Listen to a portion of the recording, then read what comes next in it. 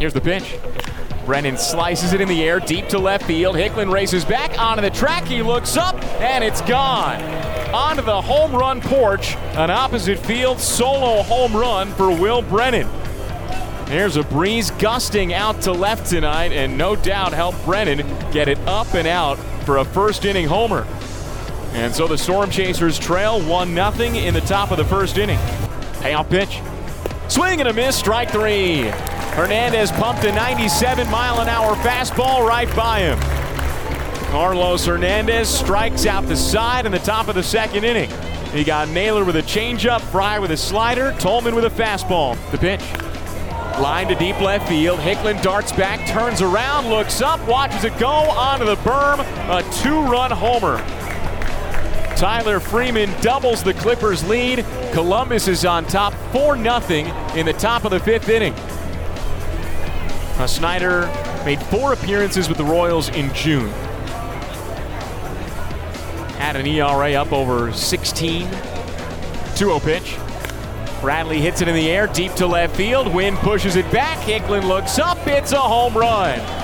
Third long ball of the night for the Columbus Clippers. All of them to left field. This time it's Bobby Bradley who delivers a 2-run shot. And the Storm Chasers now trail 6-0 in the top of the sixth inning. It's Bradley's third home run of this series. Overall, his 5th of the season.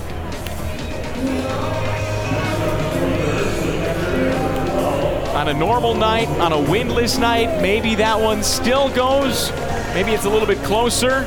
There's still a stiff wind out to left, and the Columbus Clippers have used it to their advantage tonight. First pitch to Massey. Line toward right field, through for a base hit.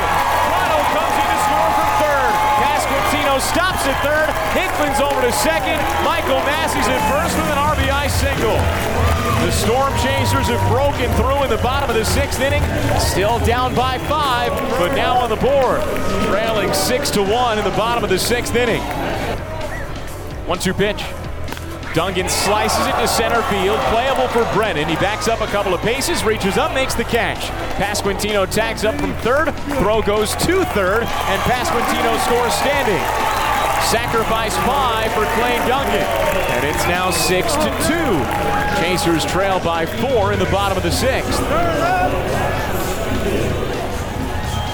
Now it's Jose Briseño's turn with runners on first and second and 2 outs. 2-2 pitch. Swing and a miss, strike 3, and that's the ball game. The Chasers score a run in the bottom of the ninth inning, but it's not enough. And Omaha falls tonight 8-3 to the Columbus Clippers. Chasers are now 33-35 on the season, while the Clippers pick up their 40th win of the year. They're now 40-30. Clippers become the second team in the International League to reach 40 wins.